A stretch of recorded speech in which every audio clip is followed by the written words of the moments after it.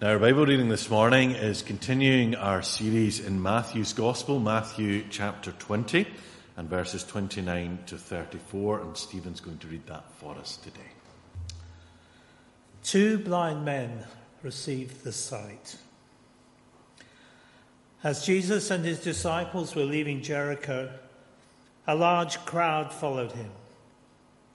2 blind men were sitting by the roadside, and when they heard that Jesus was passing by, they shouted, "Lord, Son of David, have mercy on us." The crowd rebuked them and told them to be quiet. But they shouted all the louder, "Lord, Son of David, have mercy on us." Jesus stopped and called them. "What do you want me to do for you?" he asked. "Lord," they answered, "we want our sight." Jesus had compassion on them and touched their eyes. Immediately they received their sight and followed him. This is the word of the Lord. Now, if you do have your Bible with you this morning, please do turn back to Matthew chapter 20 and verses 29 to 34.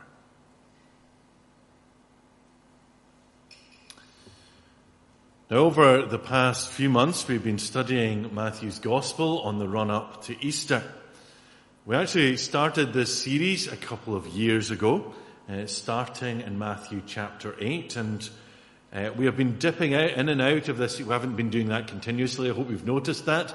But we've been dipping in and out over these past 2 years. Now, the aim, of course, of reading any Gospel is to answer the question, who is Jesus? When you start Matthew, Mark, Luke, or John, your question should be, and the question that the Gospel writers are asking is, who is Jesus?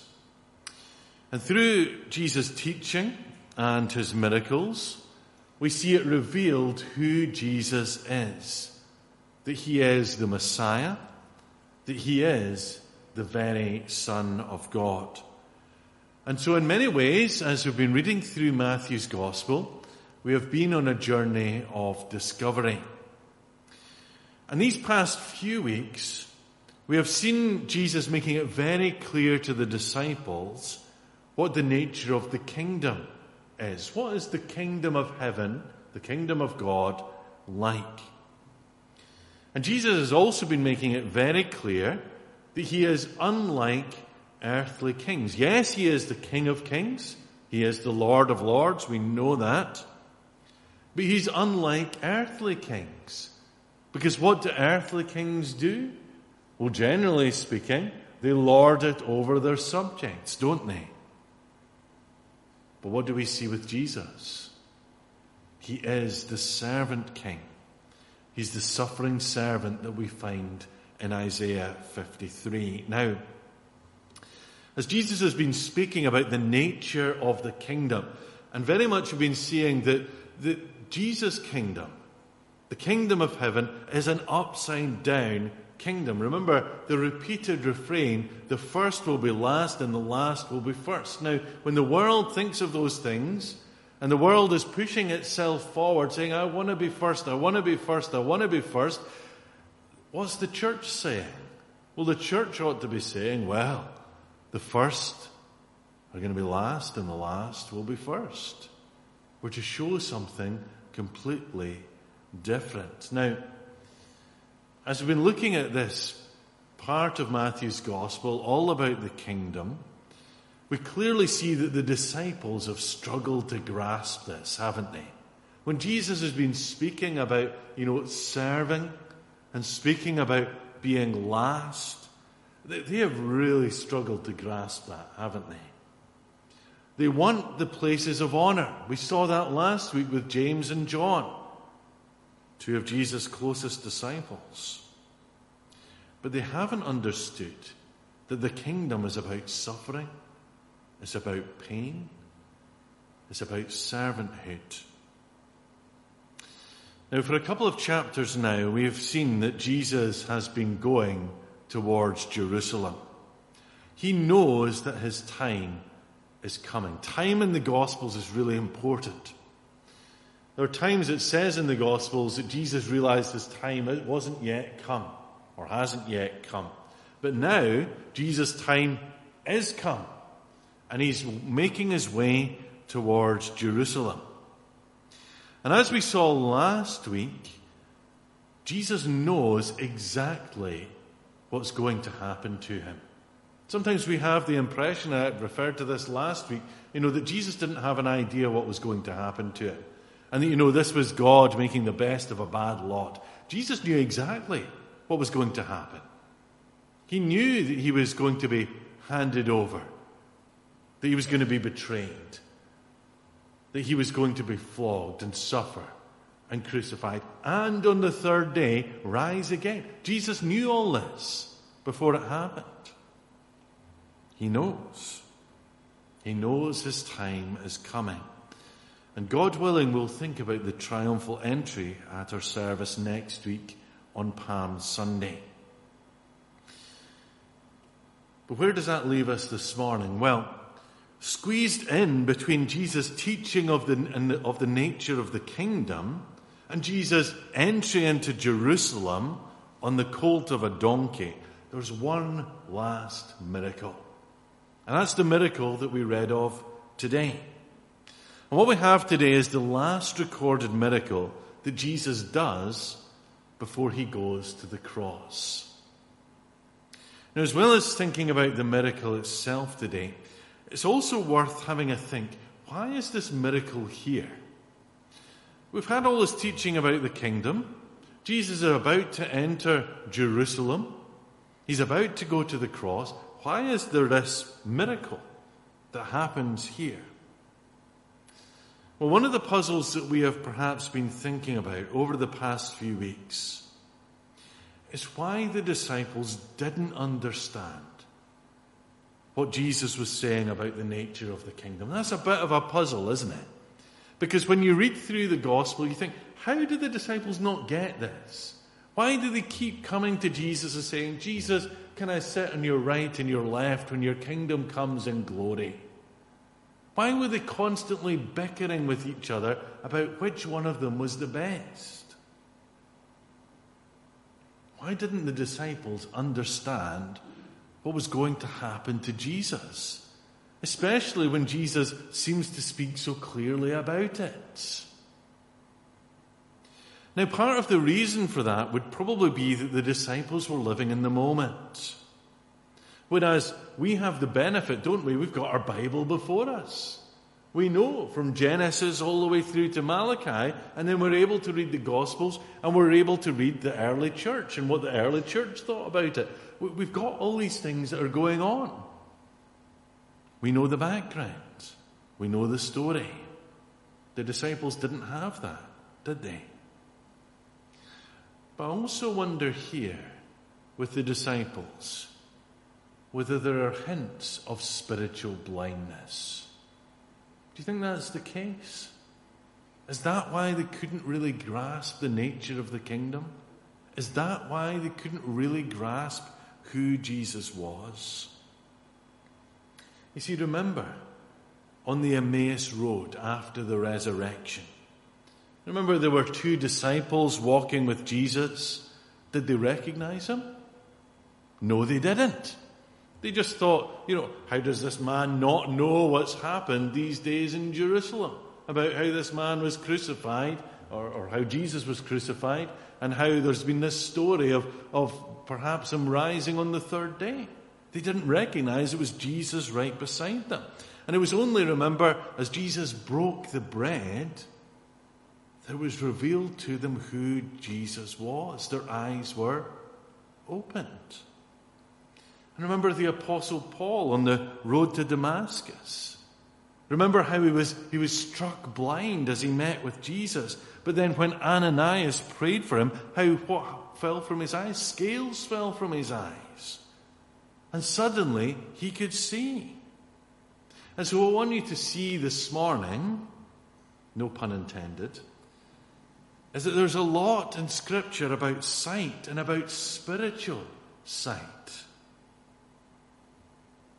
And I just wonder if this last recorded miracle is here to give a hint as to what Jesus has come to do, that in his mercy he's giving sight to the blind, that they might see him as he truly is. Because that's the reality, isn't it? You see, before we were a Christian, we maybe thought that Jesus was a good man or a great teacher. But when God truly reveals himself to us, we suddenly see him for who he truly is. We see that he is the Son of God, that he is our Lord, and he is our Saviour. I love the story of C.S. Lewis's conversion. We all know C.S. Lewis from the stories of Narnia, don't we? C.S. Lewis had been wrestling for a number of months, in fact years, as to whether Christianity was true. He'd been wrestling with that. And the way he finally explains his conversion is that he was going on a motorcycle to Whipsnade Zoo with his brother. I don't even know where Whipsnade Zoo is. And he describes it this way. When he started the journey, he wasn't a Christian, but by the time he arrived at the zoo, he was a Christian. Why was that? Well, his eyes had been opened, and he believed. You see, the disciples and the crowds have in many ways been blind to who Jesus is and what he's come to do. Yes, there's some understanding. There are little glimpses of that they do understand. Remember when Peter said, "You are the Messiah, the Son of God." It was then that Jesus started to speak about what was going to happen to him. They understand something, but they don't understand it all. Maybe in some ways they're blind. So I wonder if this last miracle is here to teach us something about spiritual blindness and about how Jesus opens our eyes. And if you're here this morning and you don't really know who Jesus is, ask Jesus to open your eyes that you might see him. If you're here this morning and you don't really know the hope that Jesus brings, and you're sitting around people and they seem to know it, they seem to be really changed, they seem to really be into the worship and the praise, and you think, well, what's that about? Pray that Jesus would open your eyes, open your heart to receive him this morning.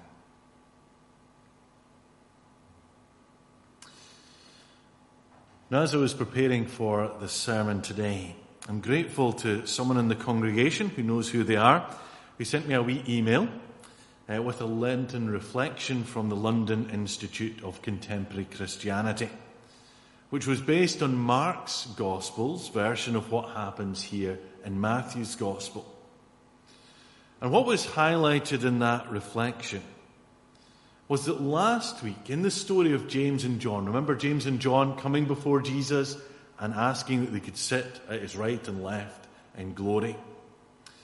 Well, in that story, Jesus asks James and John, "What can I do for you?"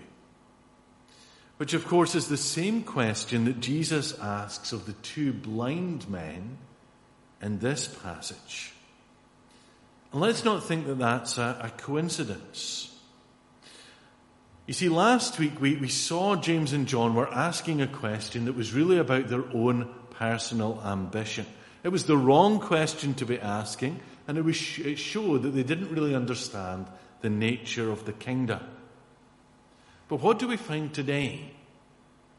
Well, we have two blind men calling out to Jesus, and they call out in complete dependency. And they say to Jesus, "Lord, we want our sight." And Jesus heals them. Now it seems to me that Jesus is again showing that he comes for those who really need him and who are willing to come and to follow him above all others. So what I want you to see, first of all this morning, is the big picture here. that this story perhaps tells us something of what it truly means to see. That when our eyes are opened, we truly see Jesus for who he is, and we see the nature of the kingdom. We see that James and John asked the wrong question. They were trying to get places of honor. The blind men, they come in complete dependency. And Jesus heals them. And they're able to see. When our eyes are opened, we truly see who Jesus is. And we see the nature of the kingdom. So I want you to see this morning that is the big picture. But what happens, because often what happens in the Gospels is things are working on two levels, aren't there? That's the big picture of what's happening. What happens if we zoom into the story? What's happening here? Well, we know that Jesus is going to Jerusalem. And here Jesus leaves Jericho on the last leg of the journey, making the ascent to Jerusalem. And as he goes, we see that there's a large crowd with him. And as they're making the journey, and it must have been quite a sight, there's Jesus, there's the disciples, there's this large crowd. As they're making their journey, there are two blind men who are on the side of the road. Now we know from the other Gospels that one of them is named Bartimaeus. And these two blind men, they hear that Jesus is going by. Perhaps they know something about Jesus. Perhaps they know that he is a healer. And as they hear that Jesus is going by, and they hear all these feet going by, they call out, "Lord, Son of David, have mercy on us." They have some understanding of Jesus, and they call out to him. Now, as the crowd are going past, they're not very impressed, are they? And they simply dismiss them. Be quiet. Be quiet. It's maybe just a wee bit like, do you remember a few weeks ago we had the disciples stopping people bringing their children to Jesus? Probably because they thought that, don't bother Jesus with children. Children are not worth very much. They're kind of low down in the social scale of things. Why bring them? Maybe the crowd didn't think that these blind men were worthy of an audience with Jesus. But the men kept calling out, and indeed called out even louder. "Lord, Son of David, have mercy on us." And there's a lesson for us right there, isn't there? Because if we have a need, and maybe you've come this morning to worship and you have a need, and we call out to Jesus, he will surely hear us. He doesn't ignore us like the crowds do. And Jesus doesn't ignore these men, does he?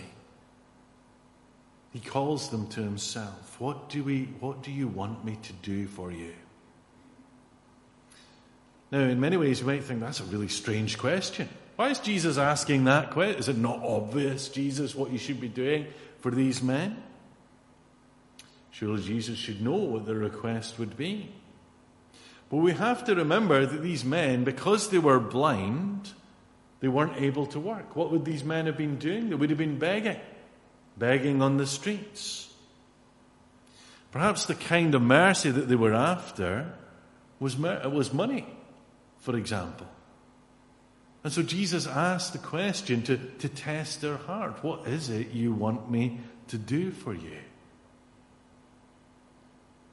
And the men are rewarded. "We want our sight," they say to Jesus. And Jesus has compassion on them. Now note here, that's not always stated. When there's a healing miracle of Jesus, sometimes Jesus just heals them. But note here it says that Jesus had compassion on them. It's a bit like probably in the rich young man. As we link with the rich young man. But in the other Gospels it says Jesus looked at the rich young man, he looked at him and loved him. Jesus saw these two blind men and he had compassion on them. And so it shows that the men really had a need. And Jesus reaches out, touches their eyes, and they receive their sight.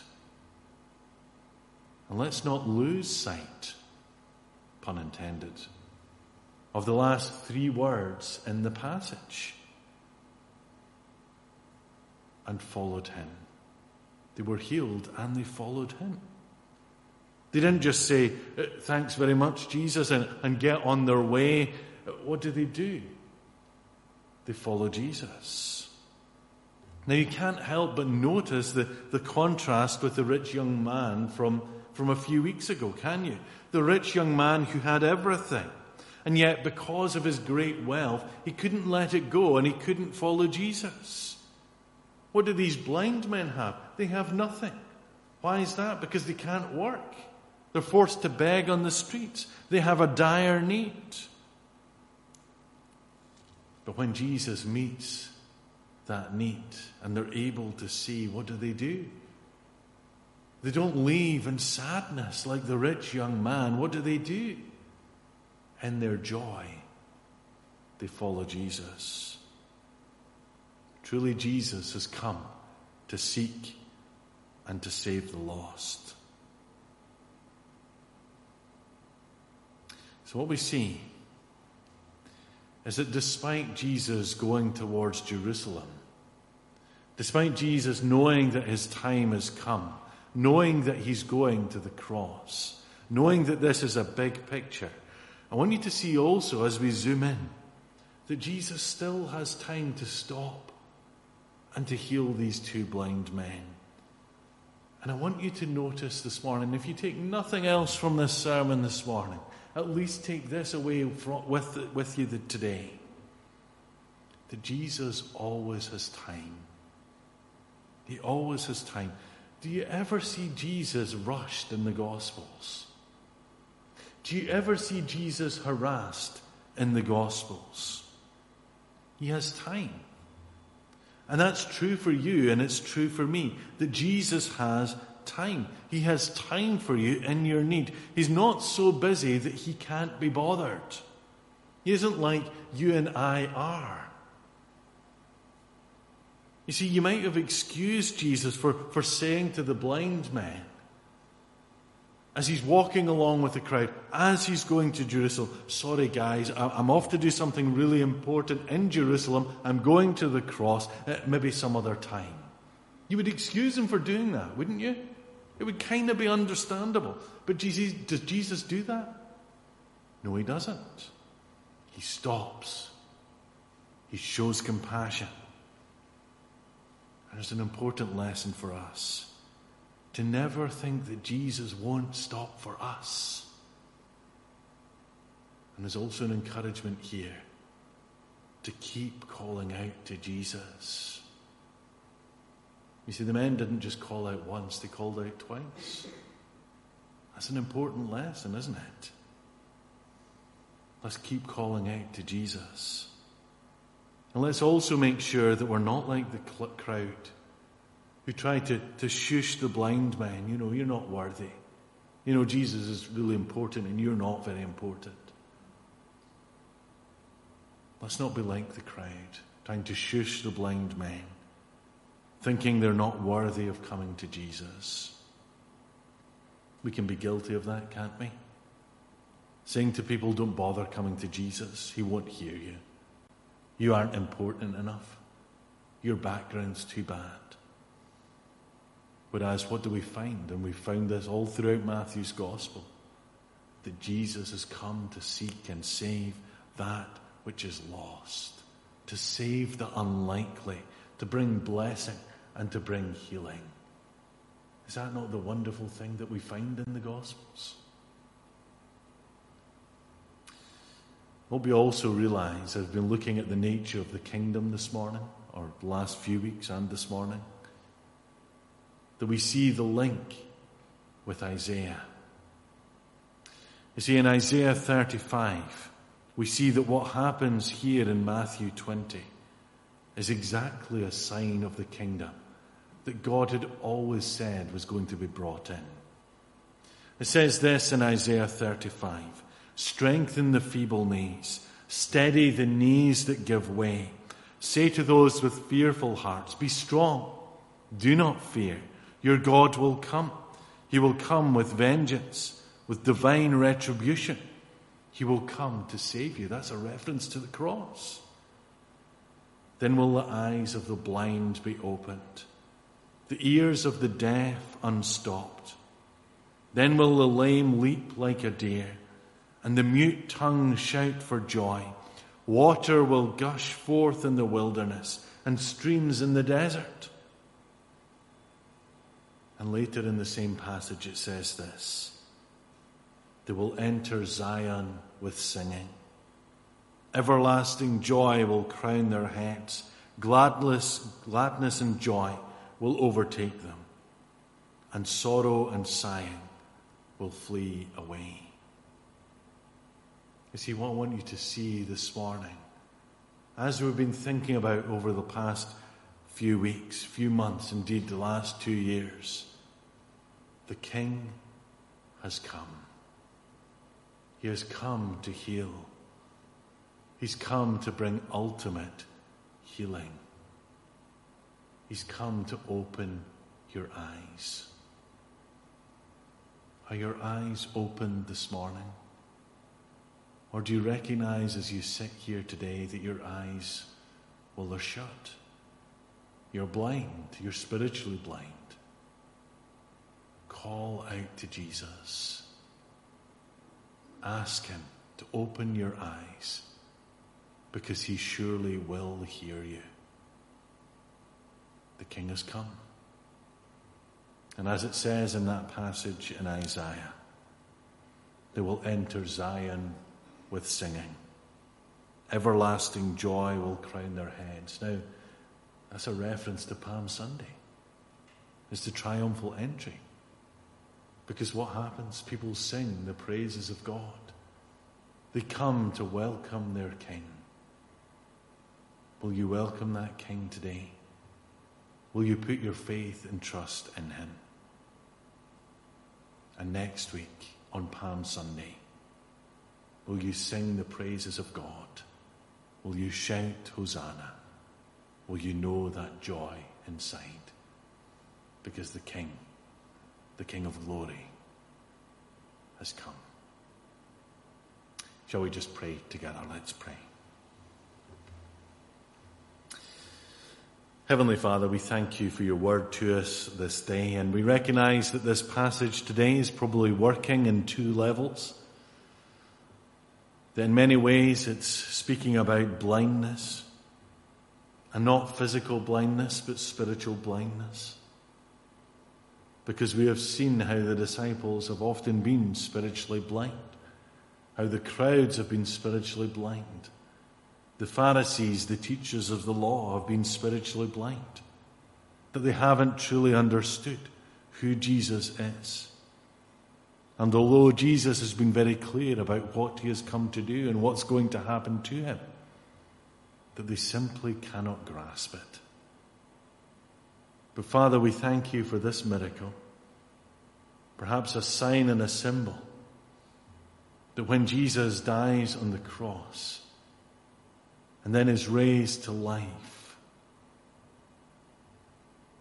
that when the disciples are together and Jesus appears to them and breathes on them the Holy Spirit, that it's almost as if their eyes are opened and they suddenly have understanding that the kingdom has been brought in, that it's not an earthly kingdom, it's a heavenly kingdom, and that Jesus is the servant king, and yet he's also the King of kings and the Lord of lords.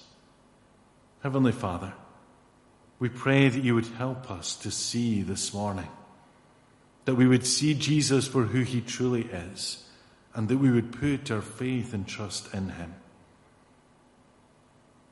Lord God, take away the blindness, we pray. And Father, we also want to give you thanks that as we zoom into this story, that we see Jesus caring for these two blind men, that though the crowd didn't think these two men were up to very much, that Jesus heard their cries. He knew their desire to see, and he healed them. Father, perhaps we come to worship this morning, and maybe we come and we are concerned about our life, and maybe we don't really feel that we can come and bring our needs before you because we think you're too busy, that you're too busy with all that's happening in the world. But Lord God, we thank you that you're never rushed, that you're never harassed, but you're able to meet with us in our time of need when we call out to you. And we thank you so much, Lord God, that when these blind men received their sight, that they didn't just go their own way. They didn't just go back to their families as we might have expected them to do. But when they received their sight, they followed Jesus. Father, when we receive our spiritual sight, help us to follow you, to put our faith and trust in you, and to follow you all the days of our life to your glory. So, Lord God, we ask that you would speak to us through your word this day, we pray. For we pray these things in Jesus' name and for his sake. Amen.